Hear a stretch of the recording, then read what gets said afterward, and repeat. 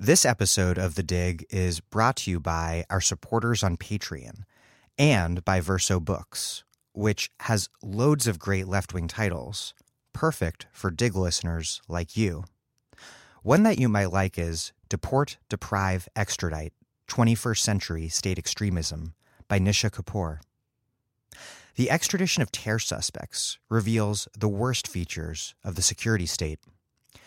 In 2012, 5 Muslim men were extradited from Britain to the U.S. to face terrorism-related charges. Fahad Hashmi was deported a few years before.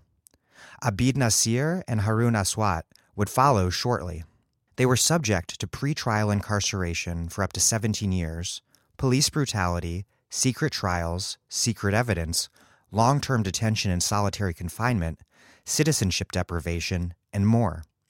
Deport, Deprive, Extradite draws on their stories as starting points to explore what they illuminate about the disciplinary features of state power and its securitizing conditions.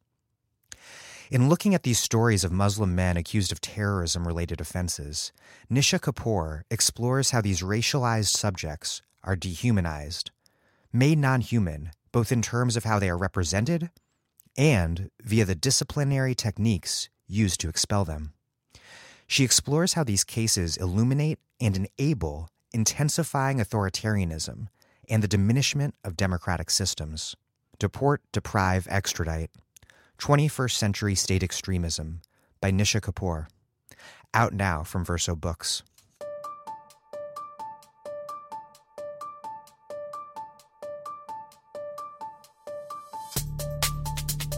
Welcome to The Dig, a podcast from Jacobin Magazine. My name is Daniel Denver, and I'm broadcasting from Providence, Rhode Island. This is yet the latest installment in our ongoing series on the left and electoral politics. My guest today is Chokwe Antar Lumumba, the mayor of Jackson, Mississippi. Last year, Mayor Lumumba pledged to make Jackson the most radical city on the planet. Lumumba, who comes from a decades-old revolutionary black nationalist movement, is serious about that. But he also faces serious challenges.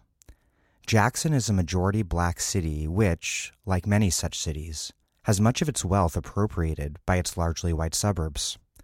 The human and infrastructural needs are enormous, and the tax base is thin.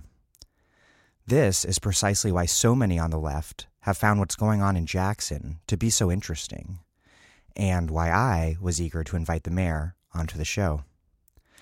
The left-wing resurgence across the United States is a direct challenge to a Democratic Party long enthralled to neoliberalism, which, as a result, made economic crisis a pretext for the limitation of our political horizons to the management of immiseration in the form of withered social services, and to the subjugation of local government to the interests of development capital by way of tax break-backed courtship of major corporations like Amazon.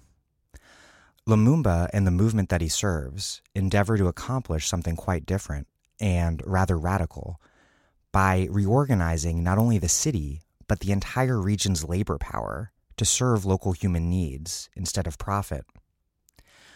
One quick note, in recent months there has been a split of sorts underway between black radicals around the organization Cooperation Jackson and the mayor's circle.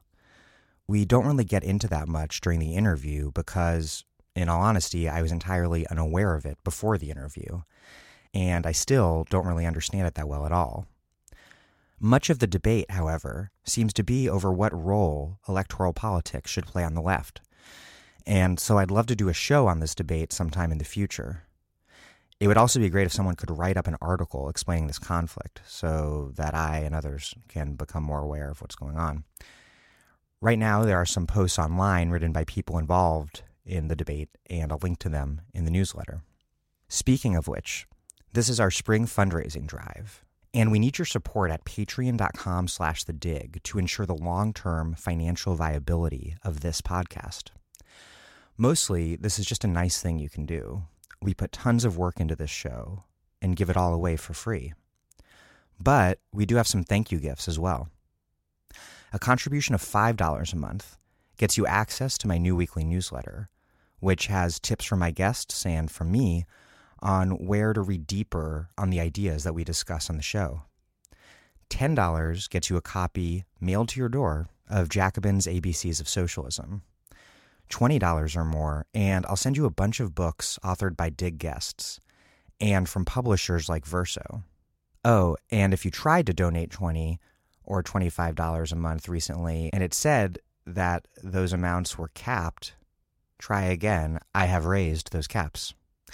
Anyhow, if you haven't already, please make a contribution now at patreon.com/thedig. That's patreon.com/thedig. Okay, here's Chokwe Antar Lumumba.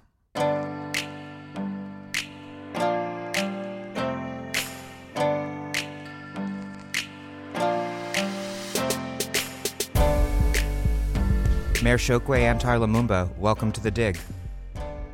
Thank you. Happy to be on your program.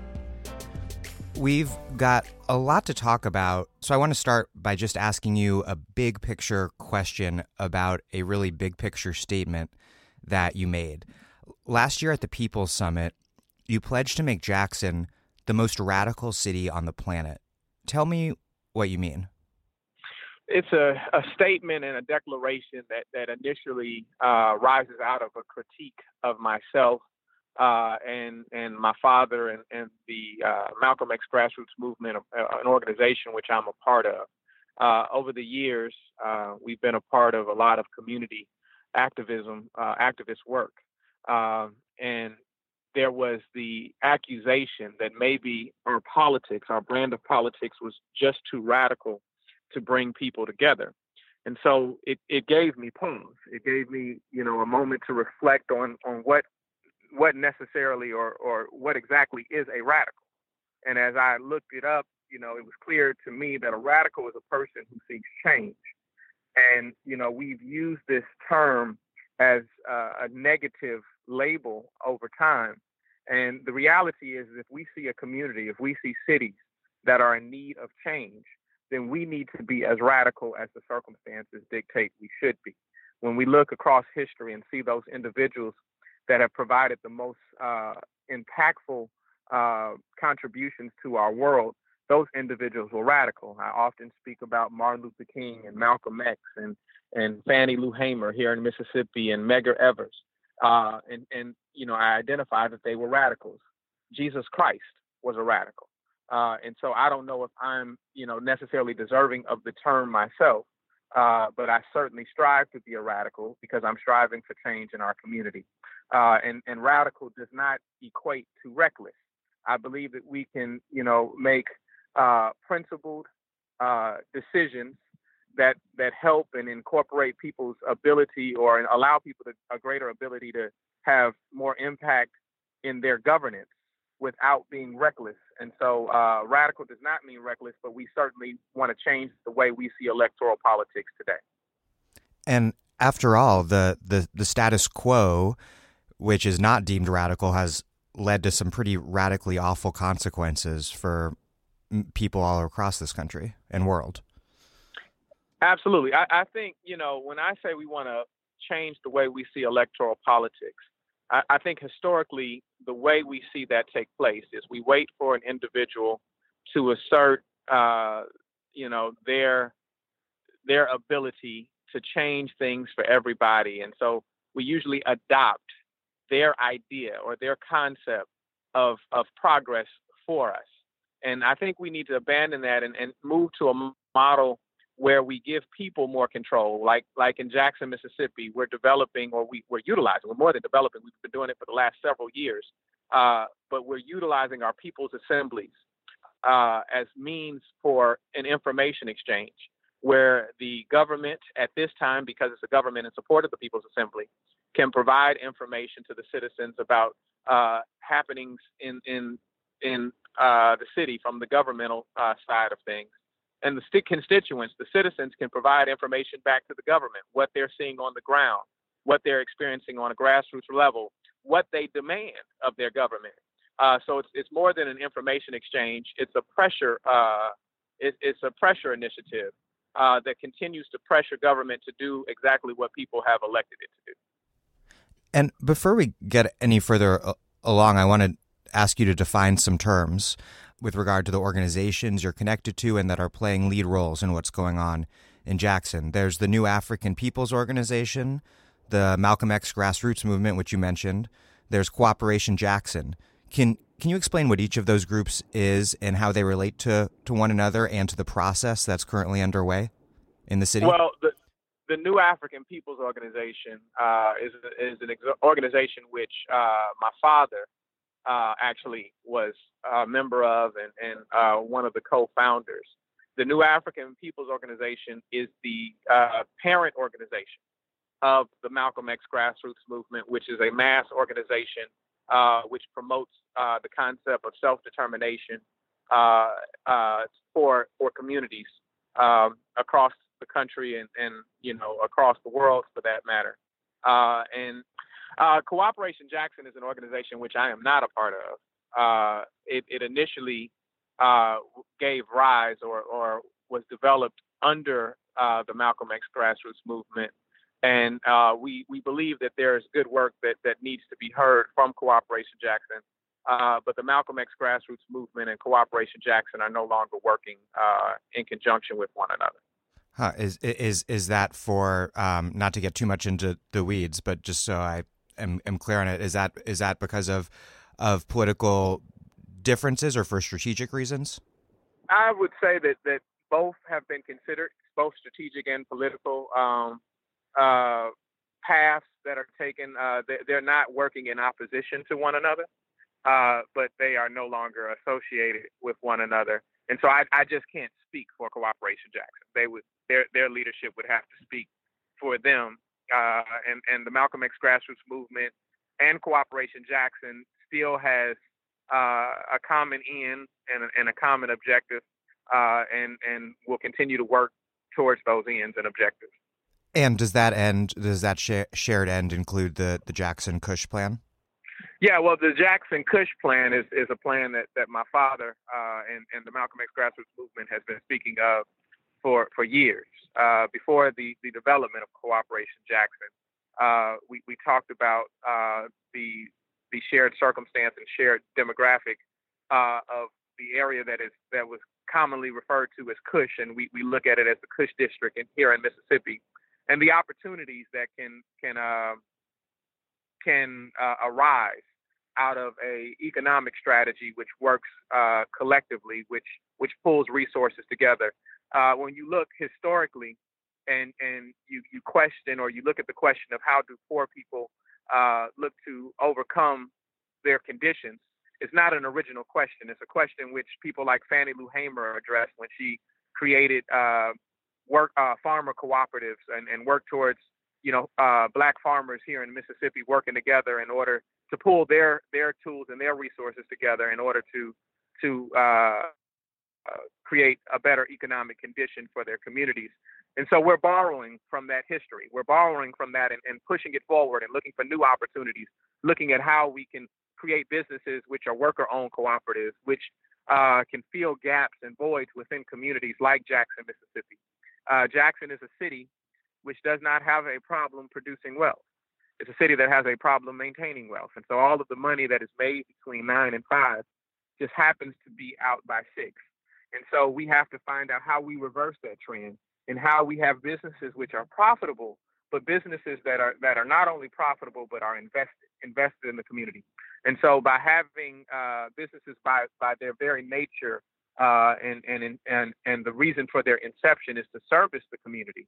And it only would leave or vacate the community if the community deemed it necessary for its own success.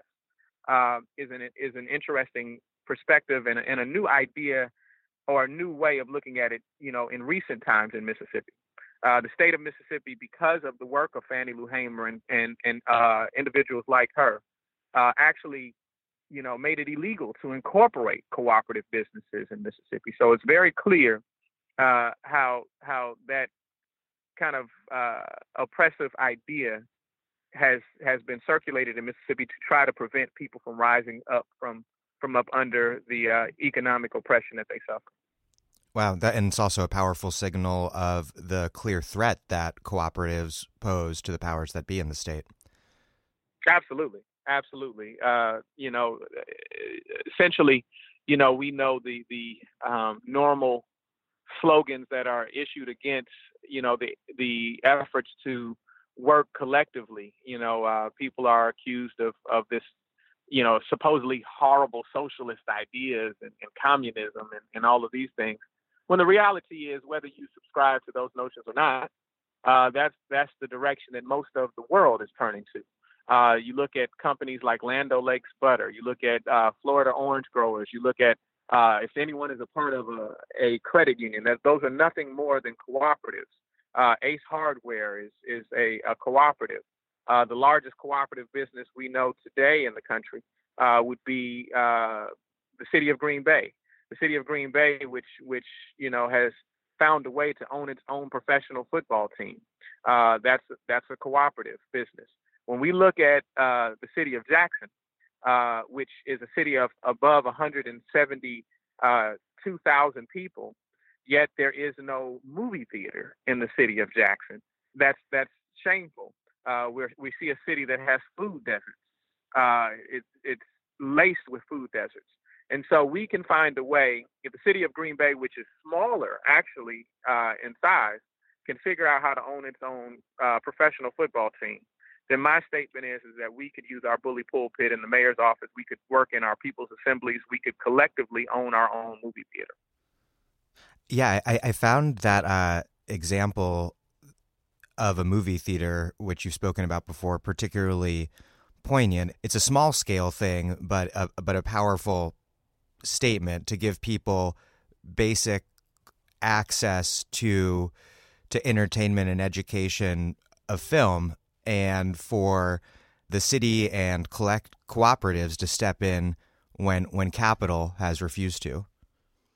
Absolutely. The reality is most people don't see the value in your investment or an investment in you until you invest in yourself, until you build it yourself.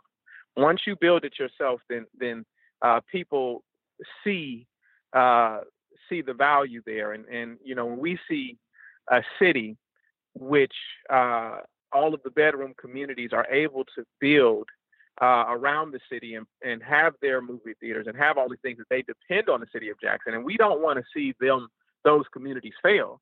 However, we want to see, an area where we all thrive. And so when businesses and banks are redlining, and we're going to be honest about that, they're redlining in Jackson. They're telling people that they can't get money for their investment in Jackson and instructing them to look elsewhere, instructing them to look outside of the city.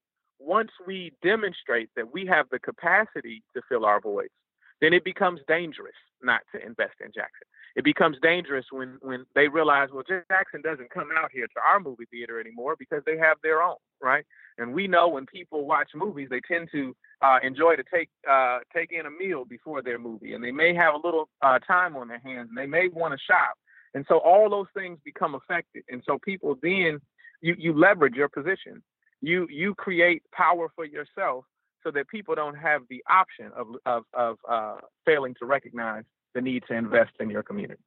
In terms of co-ops, what is your ideal vision of the role they'll ultimately play in the city, in the region?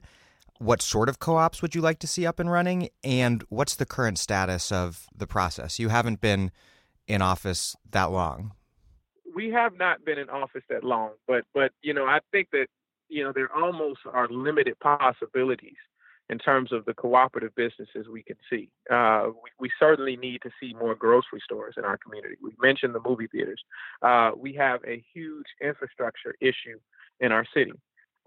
So what we can do is develop our own community-owned construction company, turning our crumbling infrastructure into an economic frontier. Being able to utilize that as an opportunity to not only fix our roads, as we have some resources that have been committed by the community. The community voted under my father's administration to tax themselves by 90%. The community voted to do a 1% sales tax so that money would go towards infrastructure projects. If our plan to fix our infrastructure does not incorporate how we employ people in the community, how we turn that into jobs, how we turn that into money that recirculates within our community, then we have a failed plan. Because those contractors will be coming in from the suburbs otherwise. Those contractors will be coming in from the suburbs, from distant lands, in order to take advantage, and the community will be left holding the bag. I say that if Jackson is an 85% Black city, the example I give is if 85% of your population is left-handed, then the reality is that you need some left-handed jobs. And so we're looking. It's more than just a question of color. It's a question of ideas, and the best idea is that you find a way to support the economy of your city with the resources that you have and that you're pledging out daily. And so we look forward to doing that. And what's the current status of things? Well, we're working with the People's Assemblies to move these ideas forward. We have a concept for our movie theater at this time. I don't want to speak too, in depth on that because everything has not been secured at this moment. But we are pushing forward with that idea. We're pushing forward with a number of ideas that will help drive the economy for our city in terms of the technology that we're using, in terms of what we're providing, in terms of building a workforce that will be able to work in these businesses that we're installing. We're transforming the school district at this moment. Our school district, when we took over, and that's important towards the development of that workforce. The school district, once we took over office, was under threat of state takeover. It was all but the governor's signature away from a state takeover, in fact. And we were able to reach agreement with philanthropic partners that came, and the governor's office, that saw to it that the school district maintained in local control and brought resources to bear, that now we can do a gap analysis of where the school district is versus where the goals and aspirations of every parent and child would have for it to be. And so we've literally had community assemblies where we've had thousands of people come out and share their goals and aspirations. We have a door knocking campaign where we're going to knock on 60,000 doors in the city. 60,000, which would be an opportunity. That's roughly the estimate of how many homes there are in the city of Jackson. Where we can knock on each door to meet people where they are. You can't anticipate, even though you may have some of the most well-meaning organizational structures where you want people to come to the community centers or the churches or what have you. The reality is simply every person isn't going to come. And so we're going to go to them and we're going to talk to them about that. We're working with institutions and organizations like Kellogg, where we're now having conversations about being able to provide universal pre-K throughout Jackson, that every child will have pre-K available to them, and we're starting P20 councils. We're not talking about preschool through graduate school with those P20 councils either. We're talking about prenatal through graduate school, where mothers will have an opportunity to talk about their vision for their children and talk about the resources they need in order to accomplish that vision. And so we're going to work collectively on this, and we're grateful that people around the country are seeing the unique nature of what we're attempting to do. And we believe that that's important not only to Jackson, that's important to the country. That's important to the world, because if we can achieve progress, if we can demonstrate this radical vision in Jackson, Mississippi, which has been known for such horrible suffering over time, then it demonstrates that it can happen anywhere. You've looked to Barcelona and to the Mondragon cooperatives in the Basque Country for inspiration in terms of how cooperatively based development in the city might work. What have you found there? Well, I was very pleased to have that opportunity, and I learned quite a bit. I saw how they were utilizing cooperative businesses in terms of large scale residential development. How they were using cooperative businesses for grocery stores, how they were using cooperative businesses for libraries and bars. I joke that there were lots of bars. They enjoyed their bars, but it was it was filling the needs of the community. There were art cooperatives that were helping create not only things that were aesthetically pleasing, but culture, helping to support the culture of their community. And I think that those are all things that we can take from. We also had the opportunity to look at some of the fabrication labs that were there. And as we deal with this, this surgence of technological advance in our world, it's not coming on us. It is here. We have to make certain that we command the technology, because you have the traditional debates of innovation versus workforce. And when we look across time, we see that when we had technological advance in the auto industry, for instance, companies were able to put profits over people. And instead of listening to the unions, which were saying, look, instead of laying people off, give them shorter work weeks or shorter work weeks, and allow them to make the same money and spend more time with their family.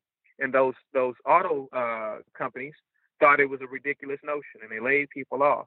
Well, it wound up not only hurting those families, it hurt the auto industry themselves, because they failed to realize that robots don't buy cars.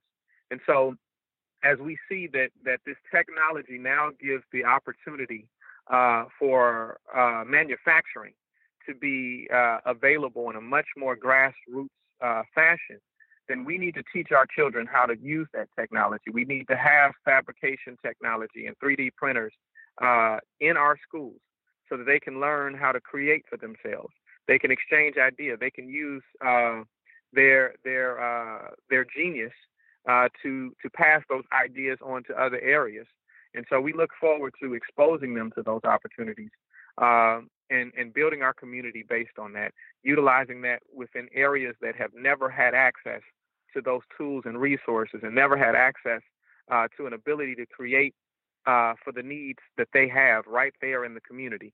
When we see schools that literally suffer from a lack of funding, that they don't have an adequate number of desks. Well, I can imagine a time where we can send a child over to a 3D printer, literally to create his own desk and sit down and learn more.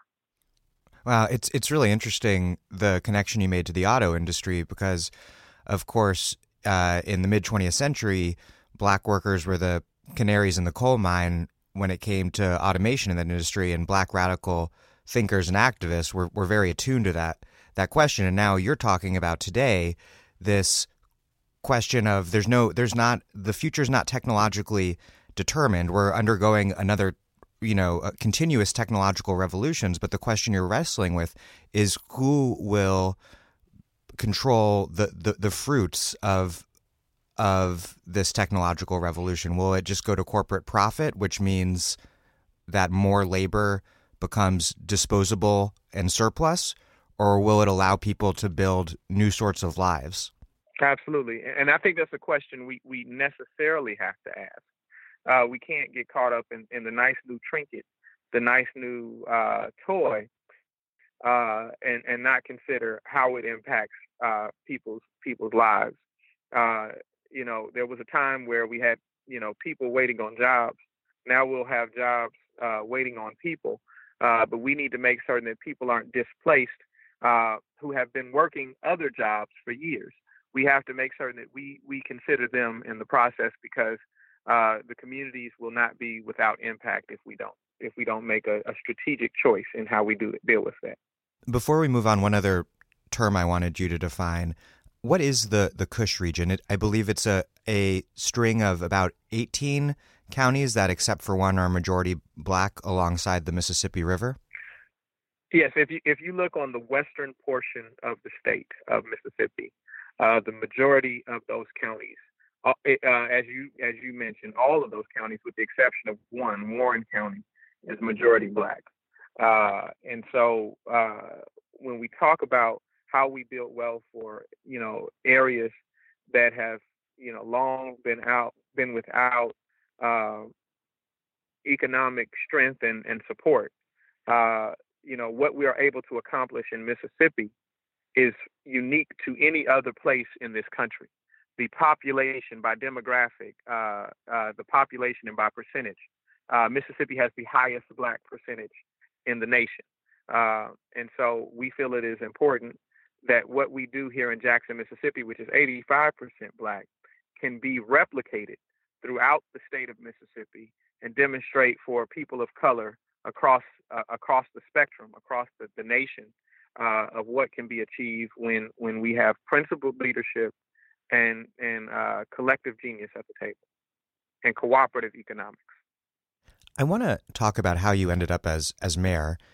Your father, who was then a city councilman, ran and won the race for mayor in 2013 and then died a little over a half year later. Obviously, this must have been an immense tragedy on a personal level for you. It was also, I assume, quite a crisis for the movement, which had so recently taken this enormous step of putting a radical in the mayor's office. How did your father's passing away impact you as a son, and how did it affect the movement? Quite naturally. My father was quite a big figure for me. I had the unique benefit to work with or to live with my hero, and he taught me so much. My father, not only was dedicated himself to a movement. The decision to move to Jackson, Mississippi was not based on having family here. We had no family here. He moved here because he had the opportunity to do work in the 70s in Jackson, Mississippi, and felt it was important to return. So he committed his family to it. Both he and my mother made the strategic decision that they could not shield their children from a movement, that it was important that they give it to us, just like giving food, water, and shelter. And so they had us in community centers. We were at the Malcolm X Community Center growing up, where we had day camp programs, where we had we had political education, where we had martial arts training. We had all of these things that the community valued, and so they taught me in that. Over time, we realized that having a community center had a limited footprint. It had a limited ability to affect what we wanted to change in our community, and so we considered the idea of going into electoral politics. A number of people entertained that idea with my father, and he made the choice to do so. At that time, the initial vision was for him to run for mayor and for me to run for city council, and I was against that idea. That's not where I found myself at that moment. And my father, I discussed with him that I didn't think he was viable to run for mayor at that moment, that people didn't see him in that way, and so that he needed he might want to start at city council. And he did, and had great success there, but realized the limitations in that role. And so he later ran for mayor, and I supported him in that. I was his media chair, and then I was later one of the campaign. I was on the campaign coordinating committee for his run for mayor, and he talked to me about how he saw me potentially getting into electoral politics. I told him at that moment that I wasn't interested. I had was just trying to close the deal on my then girlfriend, now my wife, and was just getting into my work as an attorney and how that could impact the community. But on February 25th of 2014, I realized that was the day my dad died. I realized that leadership must come less out of political ambition and more out of necessity. And I decided that it was, important that I run in order to continue those ideas and pushing for a radical thinking in our city. At that time, and you lost the first race. I lost the first race, and I'm actually, in hindsight, grateful that I lost. I was able to appreciate far more going on with the city. I was able to appreciate far more going on with myself, having just lost my father. My wife and I had just had our first child. So getting the opportunity on the personal level to enjoy those things and learn more about myself was important. And I think it built us for this moment. And so I'm grateful for that. I will say, as we talk about our legacy and the history and what my parents taught me, I'm literally sitting outside of the West Side Community Center here in Jackson, Mississippi, where this is one of our early childhood development centers. And they're about to cut the ribbon for a infant center that they have named in honor of my mother. The director, I was unaware that they were naming it after my mother. They're naming it Nubia's Landing. But, it just demonstrates the love and appreciation and the impact that I was blessed to have from my parents, and this community was blessed to have. And we've learned so much and taken so much from the community ourselves. It hasn't been some noble effort that we provided. It's been an exchange. And so we love this city. We love this community. We learn from each other, and we build with each other. Hi, this is Aziz Rana, and you're listening to The Dig. As you know, The Dig is an essential podcast doing critical work and shaping the meaning of what the left can be today. It's my favorite podcast, and you should support it by donating at patreon.com. This episode of The Dig is brought to you by our supporters on Patreon and by Verso Books, which has loads of great left-wing titles, perfect for Dig listeners like you. One that you might like is Hara Hotel, A Tale of Syrian Refugees in Greece, by Teresa Thornhill. This is a first-hand account of a Greek refugee camp and the stories of the refugees staying there. Syrian Kurd Jawan Azad left his home and family in Damascus in 2011 to flee military service under the al-Assad regime. After several troubled years as a refugee in Turkey, he arrived in Greece by sea, on the route taken by hundreds of thousands of his fellow Syrians seeking a safe haven in Europe. But as borders closed across the Balkans in early 2016, Jawan and his fellow Syrians found themselves blocked from traveling any further. Teresa Thornhill volunteered at Hara Hotel, a makeshift camp on the Greece-Macedonia border.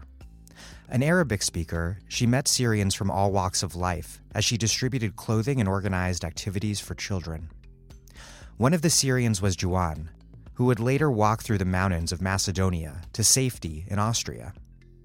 In Hara Hotel, Thornhill interweaves a narrative of daily life at the camp with Jawan's extraordinary story, the recent history of the revolution in Syria, and an account of the ensuing civil war, painting a vivid picture of the predicament of Syrians trapped on Europe's borders. Hara Hotel, A Tale of Syrian Refugees in Greece, by Teresa Thornhill, out now from Verso Books. I wanted to ask you a little more about the longer history of the movement that you come out of and that your father was a leader of, just because I think it's important context for listeners. It was in 1971, I believe, that your father and other members of the Republic of New Africa traveled from Michigan, Detroit in particular, I believe, to Bolton, Mississippi, which is near Jackson, as part of this project to build a new black nation, a provisional government of New Africa in the 5 Black Belt states of the Deep South. Can you tell me a little bit about what that movement was aiming for at the time and why it chose Mississippi and what happened after they arrived? Just to give a little more clarity to the history, they didn't just travel from Detroit. There were people who traveled from all around, and some people who were from Mississippi that were a part of that movement as well. And they didn't just, travel and then try to have the land celebration. They were working in the community for years before they were able to acquire land for this land celebration, because the idea is that land is the foundation of economic wealth and development and the ability to create culture on land. It's the most important resource. As we look at all those resources that come about, it's the only one that they're not making any more of, right? And so that was a movement about self-determination. It was a movement where, at that time, in the city of Jackson and in the state of Mississippi, people were under, different form and a different type of oppression than what we see now, or it manifested in a different way. And so at that moment, you had a very racist police department. You had the Sovereignty Commission that was working against progressive movements. That if you look at the Sovereignty Commission documents today, you see how they made concerted efforts to bring down organizations like the Republic of New Africa, where they tried to create, strategies around infiltrating those organizations. And so what took place in 1970, and at that time in the 70s, was that there was land that the Republic of New Africa was able to purchase, and they were looking forward to building structures, building schools, building residences on residents on this land, so that people could start controlling that space for themselves. And the state government and the local government learned of their plans, and they sent word forward that they were not going to allow this. They first tried to stop the acquisition of the land. And then once the land had already been purchased, they tried to stop the celebration. So they literally formed a barrier, a police blockade, stopping the caravan to the land.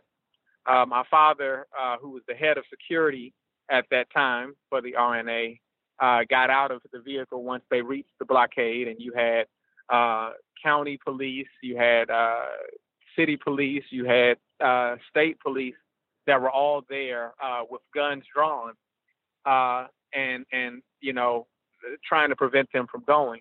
And so my father got out of the car at that moment, and told them, they said there would be no land celebration on that day.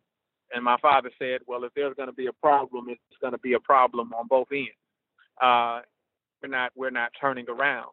And at that point, he described a scene to me where it was like the Red Sea opening up. It was almost biblical, where they moved aside and the caravan was able to proceed. And they got to the land, and you had people who had suffered much, people who had seen so much horrible things take place, that when they got to that land, they were so excited and so elated that they literally started eating the dirt, right? People start picking up the dirt and putting it in their mouths. And so that's where the slogan that my father chanted to the day he died came from, where people start saying, we're freeing the land, we freed the land. And so that slogan is in a larger context for how we free up space for people to be able to control their destinies and control their lives. And so the strategies and the techniques and the ideas and what may be necessary today may differ from what was necessary back then. But the mission of still providing opportunity for everybody, the mission of still seeing a space where we consider the conditions and the needs and the concerns of everybody still exist today. And so at that, there was a moment where, the movement may have been a bit antagonistic towards electoral politics. Today, we still see electoral politics, or we now see electoral politics as a means to an end. It is not the end, but it is a means to an end. We still need organizations and movements to push the envelope of what we need to see out of our world and our society. But we can also, where the opportunity presents itself, use the electoral politics structure as a support of that work. How do you balance your big picture, long-range plans to transition away from capitalism to a more eco-socialist system with these more small-bore, everyday tasks of being the mayor of an economically marginalized city like Jackson, whose residents have in large part been declared surplus disposable labor by the neoliberal system as it exists. For example, you've inherited a water quality problem that requires enormous expenditures on infrastructure, and then there's the potholes, which everyone seems to talk about in Jackson. How do you balance that sort of everyday making the city run with this big picture transformation that you're looking at? Well, first and foremost, I'm under no misgivings about the contradictions of electoral politics and the revolution that has to take place. I don't believe that everything that we're striving to do will be achievable through electoral politics, and that's why it requires a comprehensive effort, an effort that looks at the problem from multiple angles. And that's why I say that electoral politics is a means to an end. It is not the end. But in terms of how I look at, the task and the concerns of a community, the normal issues that mayors confront, I believe we have to meet people where they are. And so when we see people dealing with issues of infrastructure, dealing with the potholes, we have to realize that is a means of broadening the discussion. My father very eloquently spoke to this issue where he said, listen, we have to literally connect pothole to pothole and the community to community. So people in Jackson, Mississippi, as we repair those potholes, then we're able to discuss with them why there is a community that looks just like theirs in Gary, Indiana, in Chicago, Illinois, in New Orleans, Louisiana, in different areas across the nation, and bring that the reality is that the issue is that none of you control the conditions which lead to a pothole being replaced or repaired in the first place. None of you control your lives. And until you get more control over that process, until you have more control over how things are budgeted and how wealth is distributed in your community, then you will always be at the mercy of someone else's determination of what value should be placed in your community and what resources should be allocated for those things that you're concerned with. And so that's what we have to do, is connect pothole to pothole and take things that may seem small in the grand scheme of the issues that we face when we issues of exploitation, we face issues of discrimination and the like. And I have a propensity to talk about those very large issues. But when I'm knocking on, a lady or a gentleman's door in Jackson, Mississippi, as I'm campaigning, I'm invariably, confronted with somebody who says, yeah, that's good, young brother, but how are you going to fix that pothole in the middle of my street? and so we have to talk about those, and we have to, put forth the solutions to those problems, and use that as a point to engage in larger discussion, so that we understand that the pothole wasn't the problem. Your problem was that you didn't control how the pothole gets repaired, that you don't have self-determination. It seems like reading about the situation in Jackson that the lack of that economic self-determination is very much part of this larger economic structure where you have the city where massive white flight has also meant capital flight, and where the main businesses are state government and eds and meds. And then Callie Akuno has written about this, how one of the major goals of the Jackson-Kush plan is to break this structural relationship of being both in Mississippi, Jackson, and Mississippi in the South more generally, of the way they fit into American and global capitalism more broadly as these long-term sites of resource extraction and super exploitation of labor. Tell me a little bit about the economic conditions in the city and how they are structurally related to Mississippi and the South's role within American and global capitalism. Well, Jackson, like many cities that are, majority minority cities, has seen a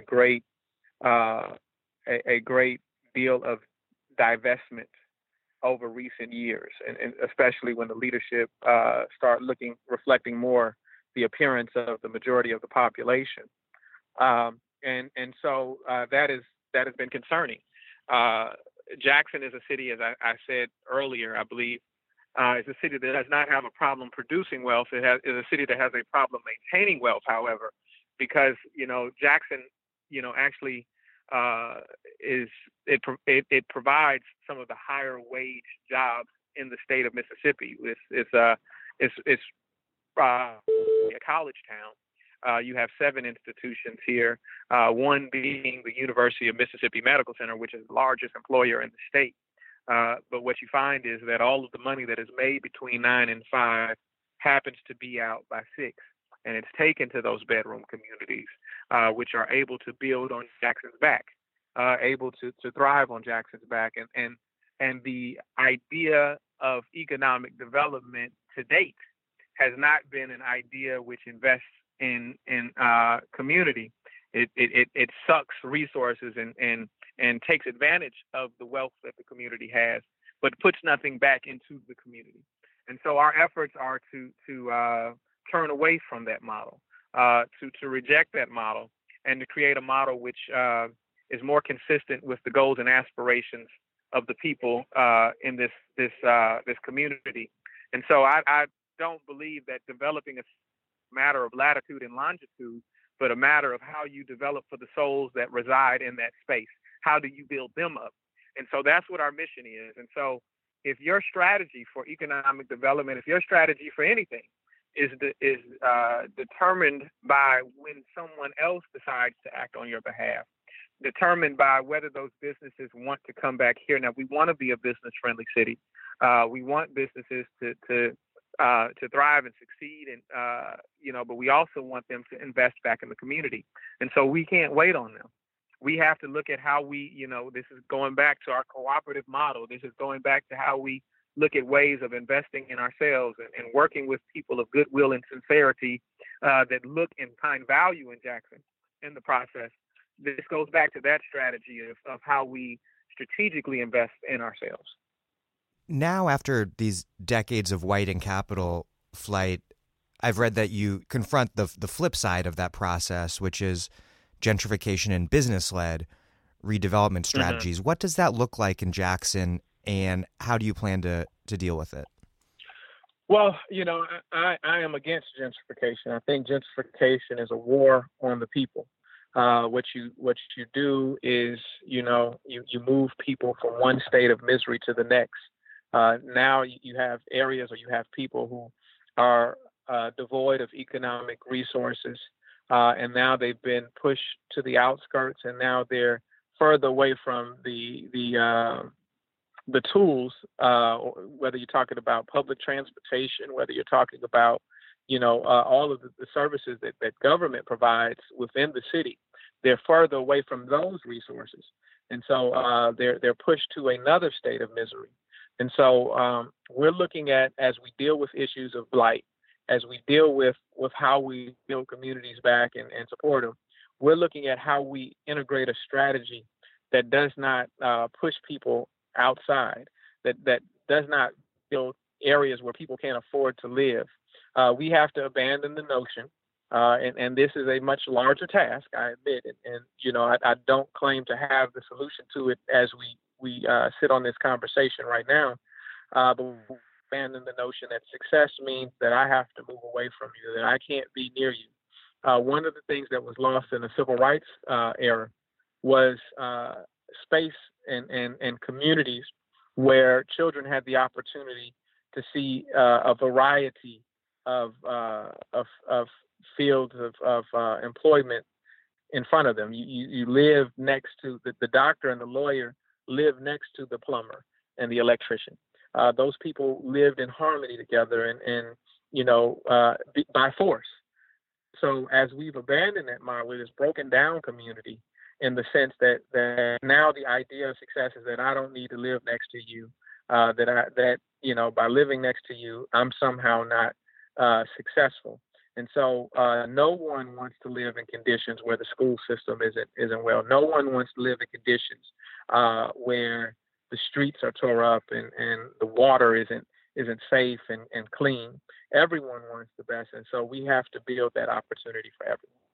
I want to ask you about how you think about what you're doing in relationship to the black political class that predominates in other places throughout the U.S. today, and that has arisen since in the 70s, 80s, and 90s. There are many black reps in Congress today, but interestingly, not so much in city halls anymore. There are white mayors in Philadelphia and even Detroit today. And according to one report that I read, by 2000, 19 of the country's 50 biggest cities had or would soon have black mayors. By 2017, that number had fallen to 6. What's your assessment of what's happened, since Gary, basically? So I think that, we have to revisit, what model we have to be under today. I think that at one point in time, the mission was to leadership that looked like us. Now our mission must be to have leadership that thinks like us. And in some of those spaces, I won't claim that all of those where you no longer have black leadership, that this is, attributable to that dynamic. But in some of those spaces, though the leadership may have looked like the people, it may not have represented the ideas of the people, and people grew weary. I think people grow weary of the capacity for black leadership to succeed. And so we have to demonstrate to them principled leadership that is able to achieve their ends, and also demonstrate that the success of your leadership isn't black leaders can fail like any other leaders. That white leadership or leadership of another demographic isn't what you need in order to succeed. You need leadership which is principled, no matter what it looks like. And so when you don't have principled leadership, then I think people feel betrayed, and they feel betrayed more by individuals that look like them. And so we have to push back against that dynamic and make certain that we maintain the people's trust. And so that's why I think it's important to incorporate the people's ideas and their work and allow them to be a part of that process, and not merely dictate to them what is success for them. I readily admit that I don't have the capacity to solve Jackson's problems by myself. But I believe in a collective genius process where we can arrive at the best solutions to our problems together. The historical question is really interesting because I definitely think a lack of principled leadership played a major role, but there was also this tragic confluence of events where in the 70s, 80s, 90s, you had black politicians coming to power in cities at the very moment when white people and businesses, i.e. capital, were finishing this process of constructing a new racist new model of metropolitan segregation. And so cities became majority black and governed by black officials at the very same time that they lost their tax base. And so you end up with this situation of this first generation of black mayors administering austerity and decline. How do you look back at that?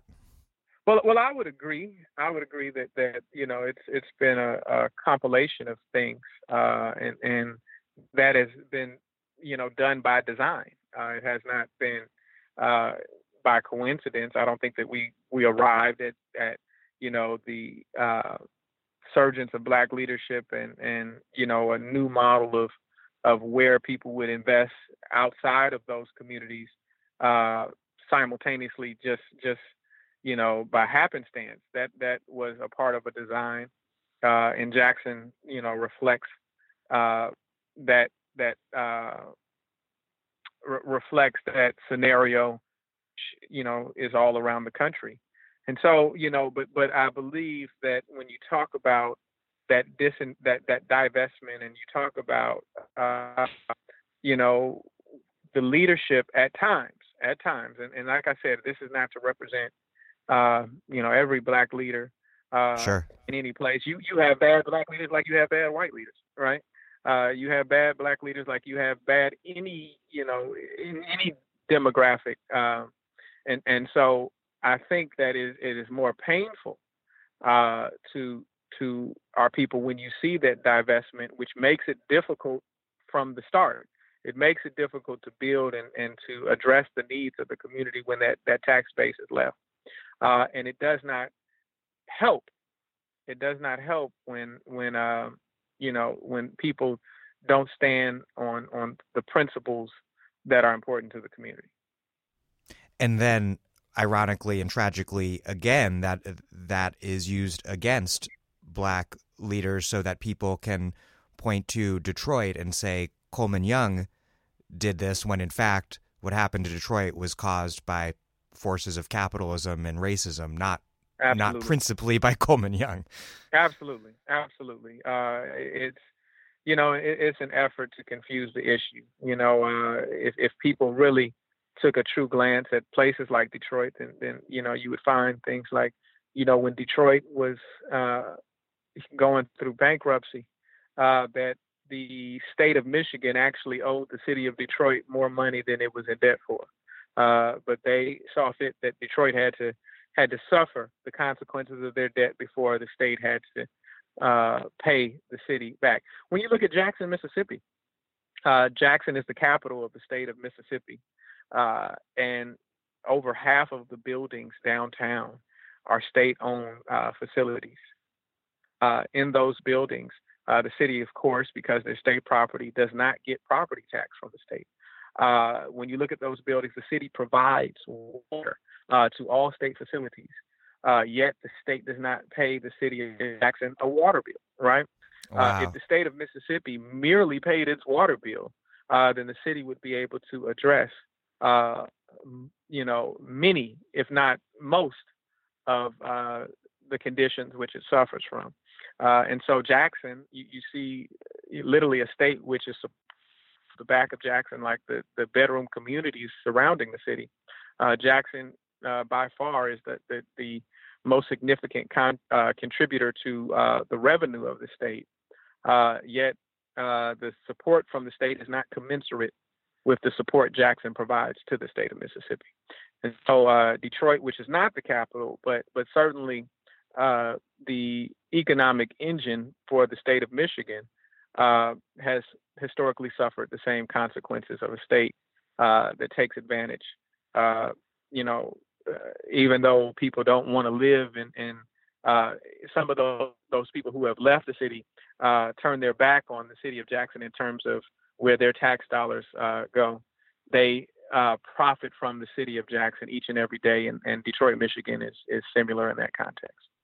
That's a very clear and brazen example of the fact that the wealth of wealthy people and wealthy communities is directly implicated in the poverty of poor communities. It's not a matter of charity for poor people. It's about the fact that the class war is always happening and that wealth is always being redistributed upwards. Absolutely. It's not about, asking somebody for a handout. If you gave the city of Jackson and communities that look like the city of Jackson what they deserve, then they would be able to do for themselves. And so it's about, understanding that. And that's often not spoke of, as if staying in Jackson, or returning resources to Jackson is doing some favor by Jackson, when Jackson honestly supports this entire state. It's not, dissimilar in other spaces where Black populations help build the wealth. We're some of the greatest contributors to the economy across the country.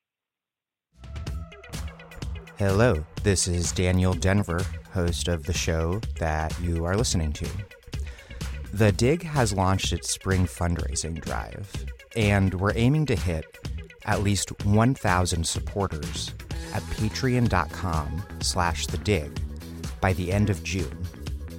We don't paywall our shows, i.e. we give them to you for free. And so we depend on your support to keep this thing running smoothly. That said, we do have cool stuff to send those of you who do donate. Contribute $10 or more a month, and I will mail you a copy of Jacobin's ABCs of Socialism. $20 or more, and I'll send you a bunch of books by Dig guests and other great left-wing authors put out by Verso and other publishers. And that's not it. I just started a weekly newsletter for everyone donating at least $5, which, amongst other things, offers ideas for future reading from me and from my guests. Please take a quick moment and contribute what you can at patreon.com/thedig. That's patreon.com/thedig. We can't do this without you, so please and thank you. And back to the show. I want to ask you more about relations between Jackson and the state, which is the state of Mississippi. So it's obviously controlled by conservative Republicans. And those relations have unsurprisingly been tense over the years. You mentioned earlier fight over local school control. There was also, I believe, been fights over downtown redevelopment and control over the airport. Can you tell me about those conflicts and how they've played out?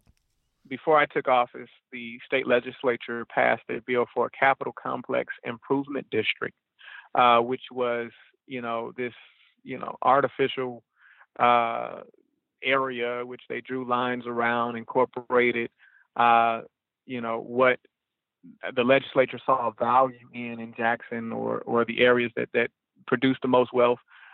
For instance, somehow the Capitol Complex District incorporates the University of Mississippi Medical Center, which is here in Jackson, but not near the downtown area in any real sense. And institutions that they see value in, and decided that they would provide funding for the infrastructure in that area, but that they would create a commission that controlled that district. That the commission would decide on increased fire and police protection, not to go in the coffers of the city of Jackson per se, necessarily, but that they would be able to use the money which they were extracting. And they weren't giving money to the city of Jackson. They were giving a greater portion of Jackson's own tax collection to the city. So reapportioning a portion of the taxes collected in Jackson back to Jackson for that district, and they would have great control. And so obviously, when you look at things like gentrification, an alarm for that effort. In terms of the Jackson Airport, the city of Jackson invested in an airport outside of Hinds County, which the city, the majority of the city resides. Jackson is affixed in Hinds County, but Jackson created its own airport, international airport in Rankin County, which is adjacent to Hinds County. And at the time that Jackson made that decision, there was no development in Rankin County. It was a ghost town, essentially. It was a barren land, and Jackson strategically at that time, this was many, many years ago, chose to put the airport in that space and also purchased the land and incorporated much of the land. So the airport, though it is affixed in a different county, the airport sits in the city of Jackson because it's incorporated as such. And so the state of Mississippi passed legislation a few years ago to strip that and make it a regional airport, and to control the airport and have a board where Jackson only has, a few votes of the direction in which it goes in. And so we're fighting that effort. There's a lawsuit right now against that effort to take the airport from the city. In federal court? In federal court, yes. And what's the status of the downtown redevelopment district? The district has been created. The commission has not yet met, and so no decisions have been made. And the money has not in any great sense really been allocated towards any of the projects in Jackson. I want to ask you about the issue of ideology and popular education. I think there are a lot of misconceptions across the board about Black politics. I think some leftists sometimes make the mistake of presuming that all Black people are just sort of revolutionaries in waiting, just as some liberals pointing to Bernie Sanders' struggles during the primary make the argument that Black people are inherently hostile to radicalism, when in reality, people's of all sorts' ideologies are complicated. How do those look? Black people are not monolithic. So how do those local Black people in Jackson who don't come from a radical background make sense of what you and the movement are doing and saying? And what kinds of questions or criticisms do you get, and how do you respond? Well, as I suggested, during a campaign, the title of being radical was meant as a critique, and so I embraced it. And as I speak to what it means to be radical, I literally see on occasion, aha moments where people understand that being a radical isn't necessarily a negative thing. But my position is our work is our defense. What we prove and what we produce and how we demonstrate our sincerity is the defense against, the notion that fighting for yourself is negative. And so, as I share with people, Jackson has not fallen in the condition that it is in because somebody has been too radical, because somebody has fought too hard for Jackson. In fact, I would argue the exact opposite. Jackson has fallen in the conditions that it now sees because someone has not fought hard enough. And so it's about how you clarify the point and demonstrate in your action and bring these ideas into fruition that ultimately enable us to have larger discussions. As I said when I talked about the pothole analogy, that through addressing and meeting people where they are, meeting their concerns, you're able to have larger discussions and the use of operational unity, understanding that we can come to a space where we identify where we're unified and have unity debate unity, identify where we're unified, debate where we may have differences with the objective of reaching greater unity at the end of the day than we arrive with. And that operational unity is focusing more on our common ends and objectives than our differences. How do you see the role of the movement in Jackson, what role it's playing in the broader American left with working class movements and movements that are multiracial and not necessarily rooted in a Black nationalist background? I would say that what happens in Jackson and what we're able to produce is important to people who are suffering across the globe. Oppression and the things that we've seen in Jackson historically are not only oppressive to Black people, and the historic struggles that people have seen across the country are oppressive to all people, poor white people to be included. And so we feel that, if we're able to achieve a new direction and create a new narrative, take control of our narrative, then it speaks to the capacity and ability of people everywhere. Mississippi, when I talk about, when people are asking me, well, how do you feel in Jackson, Mississippi after the election of Donald Trump? What I share with them is, the Wednesday after Donald Trump was elected president, I woke up in Mississippi. That means no matter whether the country has experienced great booms or busts, Mississippi has always been at the bottom.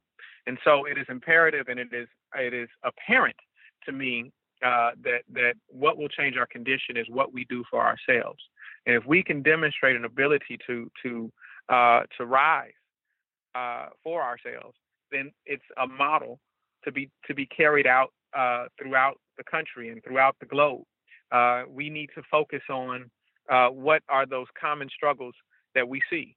We don't need to be fighting when we see an assault on brown people in our country. We need to be working with them. We don't need to buy into those notions that are sold to us where we're told, well, someone's taking your job. If it was your job, no one could take it, right? The problem is that they're being exploited and you're being exploited at the same time. And your issue isn't with them. Your issue is with the employer that has no value in you or them, that is looking for the next person to exploit, looking for the next person to take advantage of and pay less than living wages to. And so we need to be supportive of one another. We need to learn from one another. We need to contribute to one another so that we can all win together. Last question. You recently met with Bernie Sanders. What did you talk about? We had a town hall meeting. He requested the opportunity to come to Jackson to speak, and we engaged in a dialogue. It was on economic justice, and we talked about the historic context of economics today, and it was on the heels of, or actually the day of the anniversary of Martin's assassination. And so I thought it was important to really put in context where Martin was the day he died. Martin, I spoke about, the conversation that Martin had with Harry Belafonte not long before he died, where he told Harry, he said, listen, Harry, we're going to win this integration struggle. I'm beginning to fear that we may be integrating into a burning house. And he said, I see a system which is abusing labor and abusing working people. And he said, if we can't get to a place where we're talking about how we share goods, resources, and power, then it is senseless to march on just social issues, right? We know that race is a factor. We know that racism is alive and active in this country. In fact, the United States suffers from a disease called racism, right? But we need to see how racism is utilized as a tool for exploitation of everyone, not just Black people, not just brown people, but a tool to exploit the masses of the country and take advantage. And so Martin began to see that, and he began to talk about it. And if we do justice to the memory of Martin, we would realize that many of those allies of his began to turn their backs on him when he started to talk about economics, because he saw the trouble that economics was playing in the larger scheme of things. And so when he started to talk about Vietnam. When he started to talk about Vietnam. And so we have to be able to be brave enough, not only to address issues of racism, right, but to address issues that impact us all and really, lead to the symptom of racism. Mayor Chokwe Antar Lumumba, thank you so much. Thank you. I've really enjoyed our discussion, and I look forward to talking with you again sometime soon.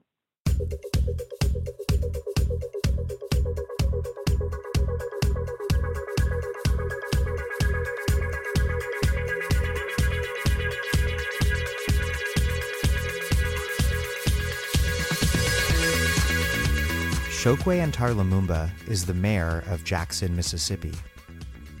Thank you for listening to The Dig from Jacobin Magazine. As Marx once said after getting sort of into Murray Bookchin, while other podcasts have only interpreted the world in various ways, our point is to change it.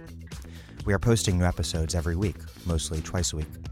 The Dig was produced by Alex Lewis, and the music is all by Jeffrey Brodsky.